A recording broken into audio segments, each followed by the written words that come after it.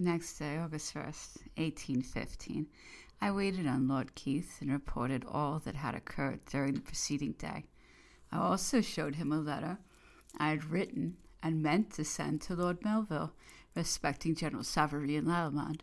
He read it and said that though he did not agree with me in opinion as to my honor or character being implicated, yet that he saw no harm in the letter. He then said, "You may tell those gentlemen who have threatened to be Bonaparte's executioners that the law of England awards death to murderers, and that the certain consequence of such an act will be finishing their career on a gallows." After quitting his lordship, I had an interview with Sir Henry Bunbury previous to his setting out for London, and stated to him my feelings respected the cruelty of delivering up to the French government men who had been received under the protection of the British flag. I said that I had no belief myself that any such intention existed, but that they were so strongly impressed with the conviction of it that I had been induced to write to Lord Melville, and now begged to state to him that I should consider myself dishonored forever if they suffered death through my means.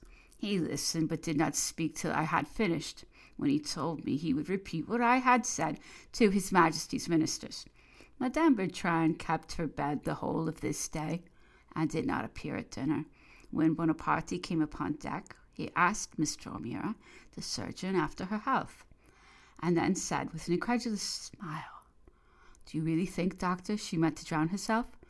I put the same question to Montholon, who said he had not a doubt of it, for when he followed her into the cabin she was in the act of throwing herself out of the gallery window, that he rushed forward and caught hold of her, and that she continued suspended by the bar that goes across the window, with the greater part of her body hanging out, until he received assistance to drag her in. The bar above mentioned had been placed there for the purpose of preventing people from falling overboard when the window was open and the ship had much motion at sea. On returning on board, after being with Lord Keith, I went into Madame Bertrand's cabin to see how she was, and found her in bed. I asked her how she could be so indiscreet as to attempt to destroy herself. "Oh, I'm in desperation," she said. "I do not know what to do. I cannot persuade my husband to remain behind, he being determined to accompany the Emperor to St. Helena." She then ran into a great deal of abuse of Napoleon, saying, "If his ends are served, he does not care what becomes of other people. 'Tis true, he has always given Bertrand lucrative and honorable situations, but the expense attending them is such that it was impossible to save money, and he has never given him a grant of land or anything that permanently bettered our fortune." On another occasion she came into the cabin which I occupied when I was writing, and after exacting a promise of secrecy towards the remainder of the suite, she entreated I would take measures to prevent her husband from accompanying Bonaparte, and begged me to write a letter in her name to Lord Keith to induce him to interfere.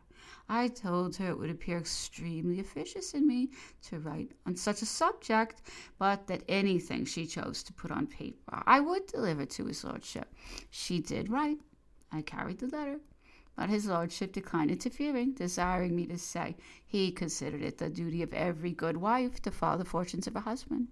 In the course of the conversation above mentioned, she became extremely warm in speaking of Napoleon, saying he deserves nothing in her hands, and indeed there is not one of his people who would not most gladly quit him.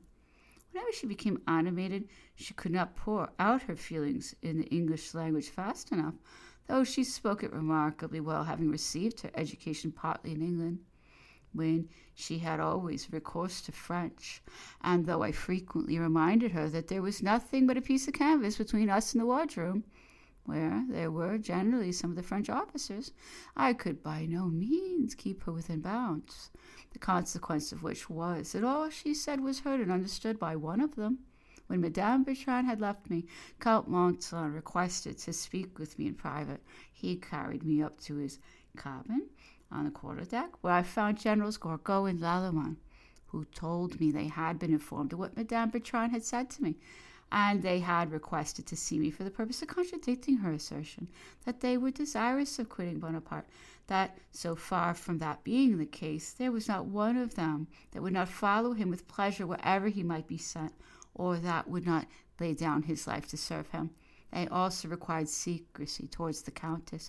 I answered, "Why, really, gentlemen, this is very extraordinary. You pretend to know all that passed in a private conversation I have had with Madame Bertrand, and then to bind me to secrecy? You may depend upon it, I will enter into no such engagement until I know by what means you obtain your information." They then told me that one of them had been in the quarter gallery and overheard all she said.